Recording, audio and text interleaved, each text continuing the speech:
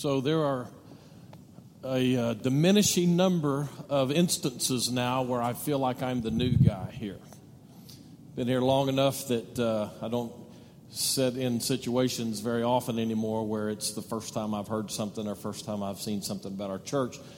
But I want to go back to the time as a new guy to give you a little insight, to pull the covers back just a little bit, let you see how pastors work. One of my mentors early on made this comment to me. He said, whenever you go to a new church, one of the things that you must do is you must quickly identify the sacred cows.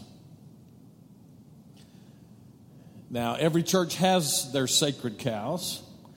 And so the instruction that I got took it a step further when he said, and remember this, you can shoot any cow in the pasture, but you better not shoot the sacred cow.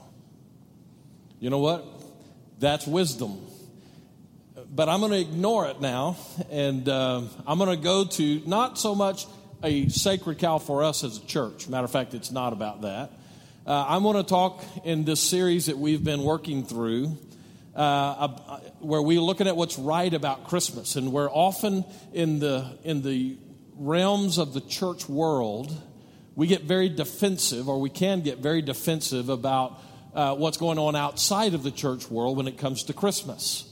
And so it's something of a Christmas war, a cultural Christmas war, if you will, where we come into the Christmas season and we are defensive from the outset that Jesus is the reason for the season after all, and the rest of the world seems to be forgetting that. And so what I wanted to do this year was to step into the Christmas season and remind us all about what's right about Christmas, especially as a gathered body, Church of El Paso, as we seek to build bridges into that culture that's out beyond our walls. What's right about Christmas? And so we've talked about the crowds, and as maddening as they are for us, there are some things about the Christmas crowds that ought to really help us to come down to and remember what our calling is, to connect with people and connect people with the love and the life of Jesus Christ. The sacred cow that I want to take on today is the one that I think universally across the Christmas spectrum, whether it's Christian people or non-Christian people, let's talk about Christmas songs. It's an interesting field. And through the course of the week, actually for several weeks, I've been trying to piece together different elements of the Christmas songs that we sing and the music of Christmas, if you want to say it that way. So this afternoon at 4:30, we will have the final presentation of our 54th annual Living Christmas Tree. And it's been an amazing thing. I just want to stop the sermon here for just a moment. And I want to acknowledge, as in mass here, there's too many individual pieces or even too many different areas for me to highlight all of them. But those of you in our church who have been working on this Living Christmas Tree, whether in a support fashion or in the tree or standing around the bottom of the tree or sitting out here, and certainly Elvin, I just want to say to all of you, it has been an incredible blessing to me, and I know to hundreds of people. We've packed this place out 3 times now, and this afternoon is sold out. And if you still want to come, don't mind standing. We probably can let you in. I don't know what our fire code is, but somebody can have my place as long as you do the last statement. But so, y'all have done a wonderful job. So, Elvin, thank you to you and your people. We appreciate so much.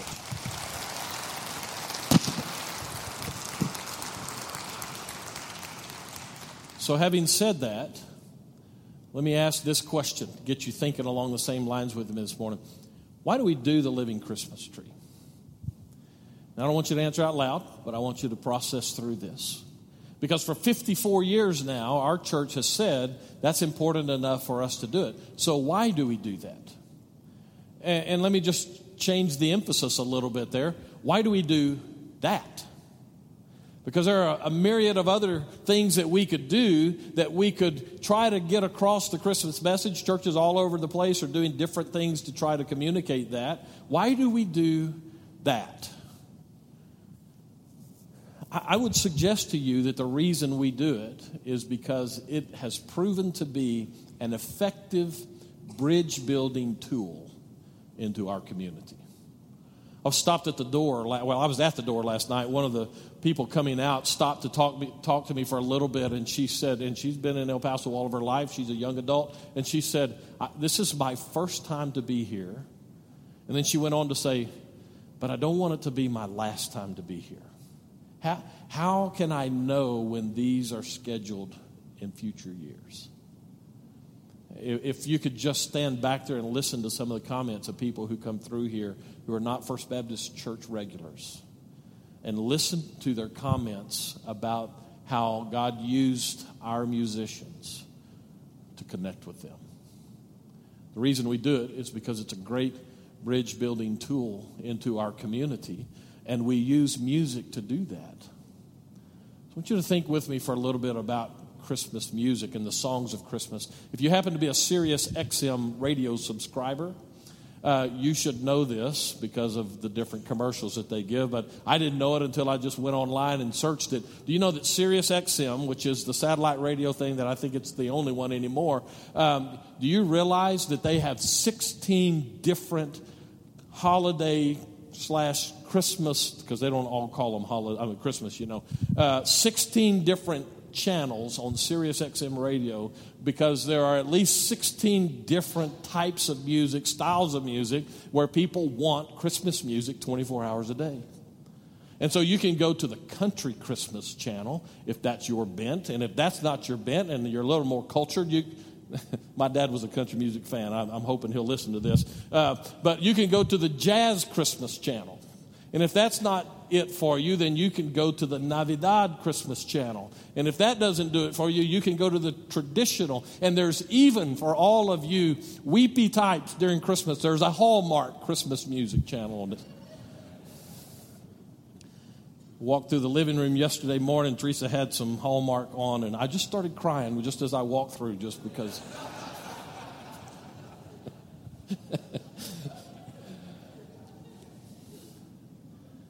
Back to our tree performances, presentations I prefer.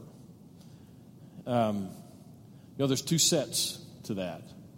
The early set, I heard Elvin in one of the rehearsals call it the winter music set. And because it's not all specifically Christmas, but it all specifically ties to the Christmas season and the way we listen to the music that we have.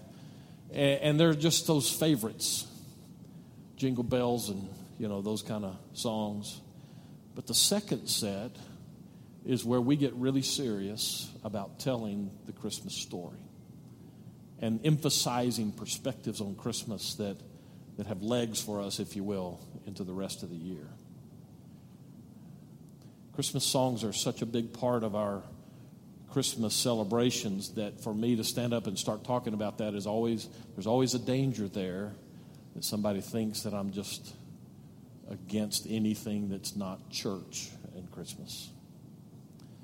But the reality is that music might even be one of those constants across the spectrum that if we pulled it out of the Christmas season, many people would just be depressed about it. Where would you be without the music of Christmas, really? So I want to take us to a passage today, understanding that much of Christmas music has really nothing to do with Jesus Christ. You know that's true, right? I mean, after all, what's your favorite Christmas song? Now, mine, since you asked, I'm really drawn to the Grinch for Christmas song. There are a few others that I like a lot. Probably, I really like the one where Schrader, the guy that plays the piano in the Charlie Brown stuff. I like his little song. There's no real words to it, but I like that song. But really, probably my favorite Christmas song of all time is I Heard the Bells on Christmas Day because of the backstory to that particular song. I don't know what yours is, but, we have some silly, silly Christmas songs. I mean, after all, what snowman have you ever seen that runs around town? And what reindeer have you ever seen that has a shiny nose that can fly? Those are just, and poor grandma got run over. We have silly Christmas songs. But those songs have become so much a part of our culture that when we come to the Christmas season, here's my basic point for you today. Those songs, even those silly ones, can trigger worship for us as disciples of Jesus Christ. Let me show you where I get that. We're in Luke chapter 1 today. And in Luke chapter 1, we pick up in the middle of the announcement part of the coming birth of Jesus Christ. He's not been born yet, but Luke gives us some of the backstory. Matter of fact, Luke gives us more of the backstory to those preceding days before the birth than any other gospel writer does. And as we come into this, I love what Luke does as he records what may well be the first ever Christmas song. Now, I'm not sure that bears out. I mean, you could push that definition a little bit and say, well, technically it's not really a Christmas song. It's not about Jesus Christ, but it certainly fits into, well, let's just see what it says. We're in Luke chapter 1, and we begin reading in verse 46. But the backstory before we get to verse 46 is that the angel Gabriel has showed up to Mary and has said to her, good news, you're going to have a baby. And so we find this development in Mary as she begins to process through in that initial encounter, but then as she goes to visit with Elizabeth, Luke records her song. So verse 46, it says, and Mary said, my soul magnifies the Lord, and my spirit rejoices in God my Savior, for he has looked on the humble estate of his servant. For behold, from now on all generations will call me blessed. For he who is mighty has done great things for me, and holy is his name.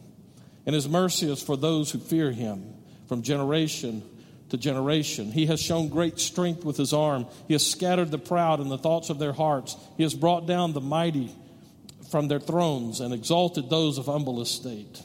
He has filled the hungry with good things, and the rich he has sent away empty. He has helped us serve in Israel in remembrance of his mercy as he spoke to our fathers, to Abraham, and to his offspring. And I'm going to stop reading there because that's the conclusion of her song. You might quickly say, that doesn't sound like a Christmas song at all. Well, it's tied directly to the birth of the Savior. Most of us know this as the Magnificat. Mary's Magnificat. How many of you used the word Magnificat in a sermon, in a sentence this week? Probably not. It's not one of those terms we use. The title for this little section and for this song that Mary sings has actually, the Magnificat, comes from the Latin Vulgate translation of the New Testament. It's the word that means magnify. In my translation, it says in verse 46, my soul magnifies the Lord. Your translation, if you're reading King James, says it the same way. If you're reading the New International Version, it takes a different word there that means glorifies. So as we come to this, let's look a little bit at the term. Really, the message today is going to unpack that term as we find the basis for it in Mary's song. My soul magnifies the Lord.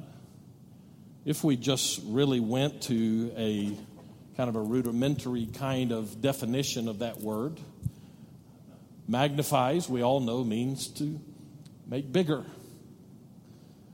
On more than one occasion, I visit with people, and Teresa and I will leave in the morning to go check on my mom and my dad in East Texas, and I know that when I get there, I'm going to find one of those little magnification cards that lays over a text in a book, whether it's scripture or some other kind of book, and it's just a flimsy kind of a magnifying glass that you lay on the top of the book or hold it up a little bit, and it makes it bigger. That's this word, which doesn't necessarily seem to fit when we start talking about what we're doing as we come to worship, which is what Mary's doing here.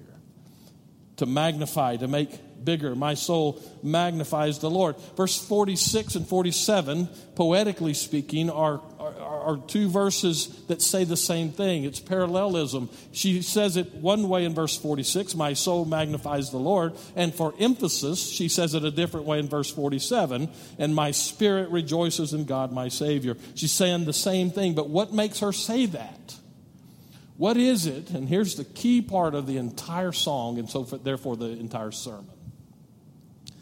What causes Mary to go into this song of praise is an encounter with the holy. Now, literally, her encounter was with the angel. You can go back up in about verse 26, I think, is where that narrative begins. But the angel is simply a messenger for God. Gabriel shows up and says, I have good news for you. I'm not sure Mary thought that was such good news when she first started hearing that, given her life situation. But by the time that encounter is over, we find her then saying essentially this, okay, if that's God's plan for me, then I embrace it. But now we're several verses into this, and Mary has had a chance to think about what God is doing. It is the encounter that drives the worship. Let me say that again, because that's as true today as it was then. It is the encounter with God that triggers the worship. I think that's important for us because so often we seem to rely on other things to fire up our worship.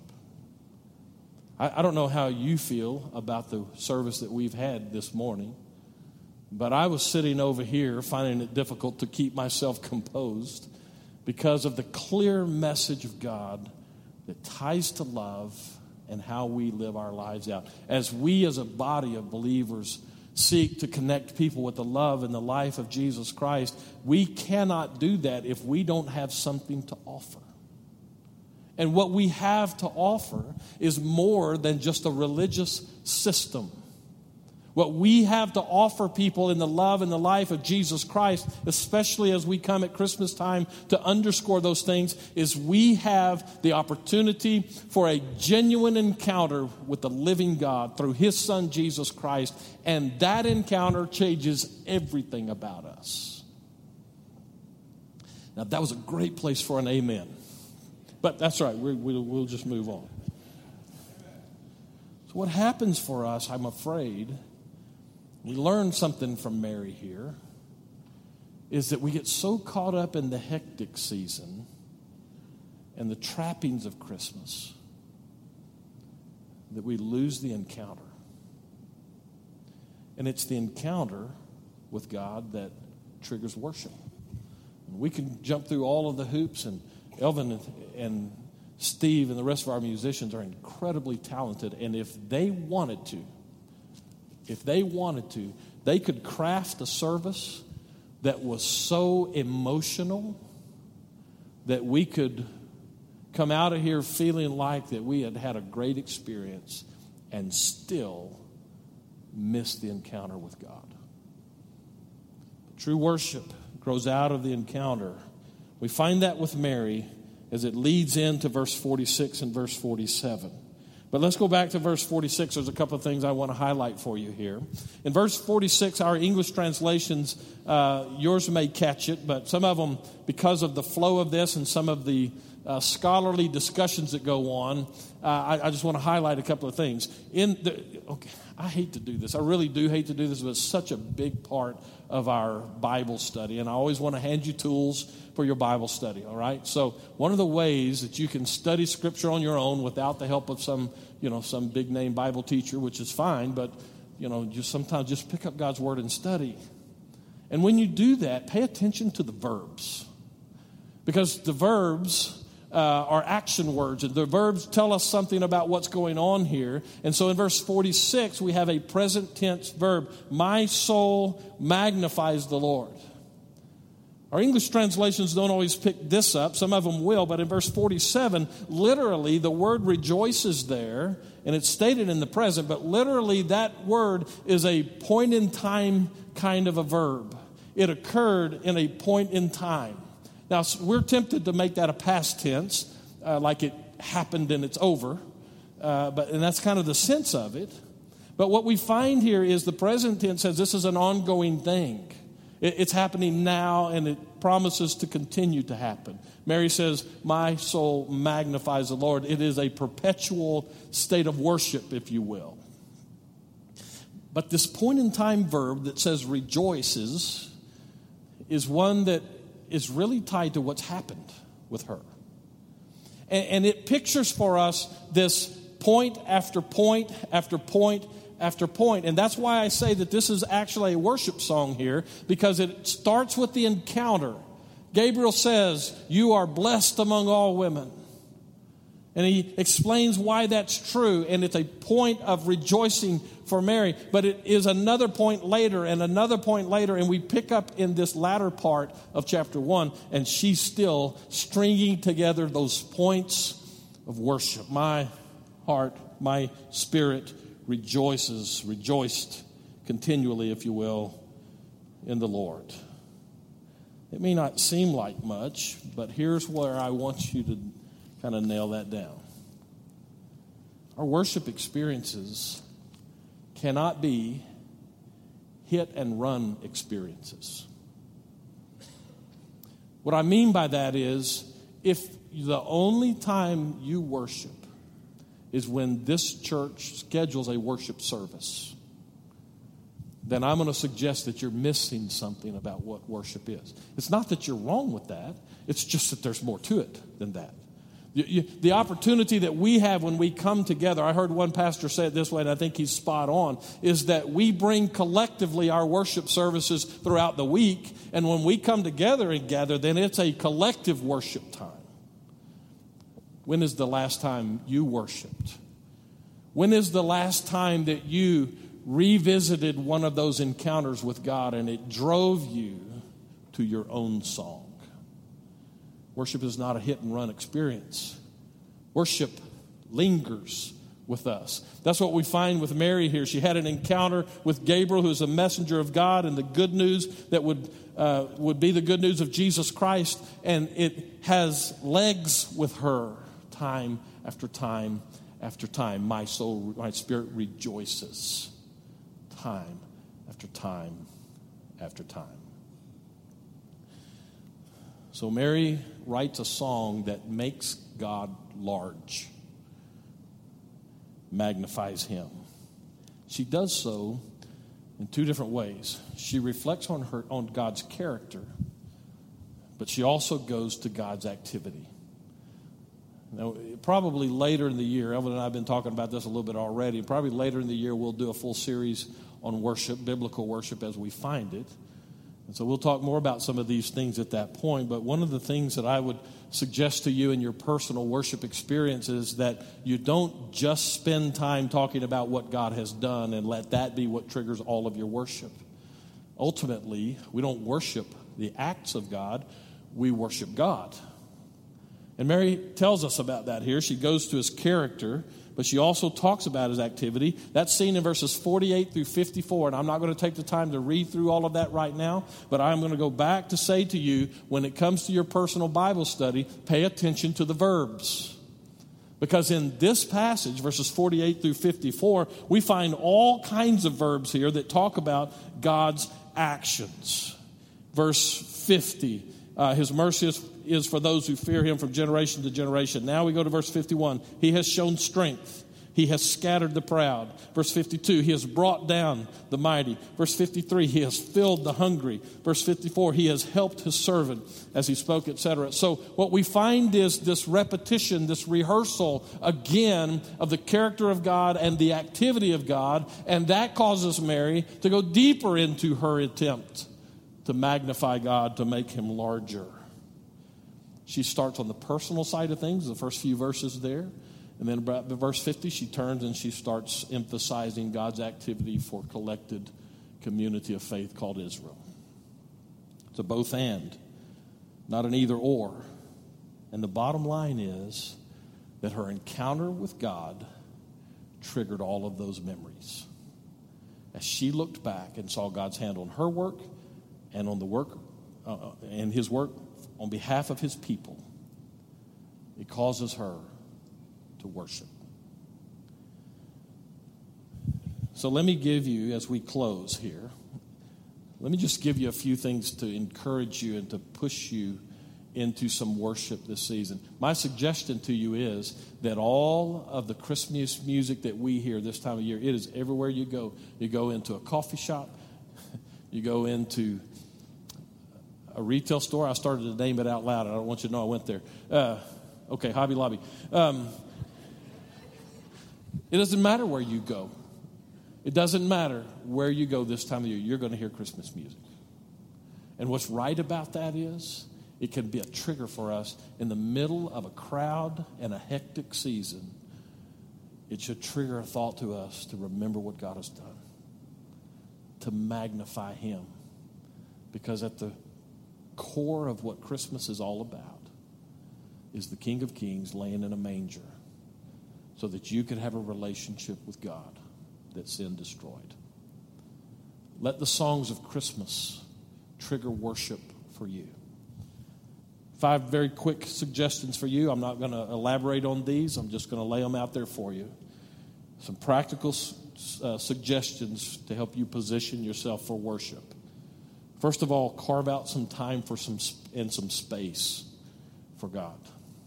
I've said that in several different sermons this hectic season because that's hard for us to do.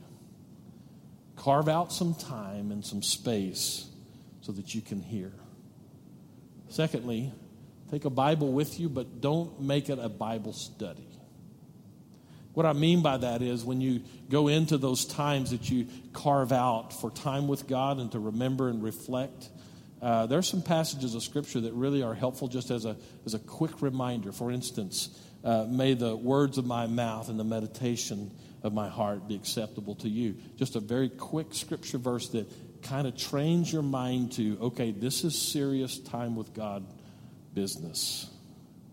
Third, I want to give you a prayer. Now, I'm not big on reading prayers and that kind of stuff. I'm okay with people who do. I'm just saying that's not necessarily my deal. But here's a prayer for you as you go into that time with God. Open my eyes so that I can see your handiwork. The reality is that the handiwork of God is everywhere. In lives of people, in nature, in situations, as we were reminded in such a wonderful way. Mary, thank you for the ministry. Closed closet. It's an incredible thing. Open my eyes, Lord, so that I can see those opportunities for an encounter with the Holy. Number 4, be receptive more than you're verbal. What tends to happen when we go to prayer is we fill the space with our own words rather than listening to the words that really matter, which is the word that God has for us in that moment. So be receptive rather than verbal. And finally, just respond to God's presence. You don't have to come out of there with a book idea. You don't have to come out of there with a message for people around you. You need to come out of there having encountered the living God. The songs of Christmas are important. And they give us some focus that we didn't always have. When my dad was about my age now, I guess, he had I don't know what it's called nowadays. It's called LASIK surgery then. Is that still what it's called, where they go in and they fix your vision some? And so after he had it and he recovered, we went out to play golf. And he made some kind of a comment. I said, what are you talking about? And he said, since I had that surgery, he said, that golf ball looks huge now. So an encounter with God is kind of like spiritual LASIK surgery. We go into that encounter and we have our idea of what God is and who He is. But when we encounter Him for real, it just makes Him bigger. And Mary and we say, our soul magnifies the Lord. May the music of the season drive you to worship. Let's pray. And as we pray, here's the invitation today. I don't know how long it's been since you had a genuine encounter with God. Not thoughts about God and not reading stuff about God, but a genuine encounter with the living God. I don't know how long it's been, but I'm pretty sure that it's been too long. Even if it was yesterday, it's too long. We need this on a daily regular basis. So my invitation to you, first of all, is if you don't know Jesus Christ, that at this point, at this moment, that you would consider the claims that he makes of himself, the claims that history makes of him, and the testimony of most of us sitting in this room today that he is in fact God, and he will change your life because of his love and what he has to offer. Turn our lives upside down and make them what they're supposed to be. If you haven't had that encounter, then today I invite you to it, because he's ready to give you that life. This invitation time is a perfect time for you to respond to his offer of life. And each of us will have ministers at each one of the aisles here. It's a little difficult down front, but we've got ministers at each aisle. We're here to talk to you, pray with you. And maybe in your life, you've known Christ for a long time, but worship is one of those things that is not really all that regular for you. Maybe today's a good time to commit yourself to take those steps to position yourself. Whatever it is, wherever God is in this time, in this moment for you, respond to his call. And so, Father, we ask that you would take this time and be glorified in it. In Jesus' name we pray. Amen. Let's stand and sing, and you come.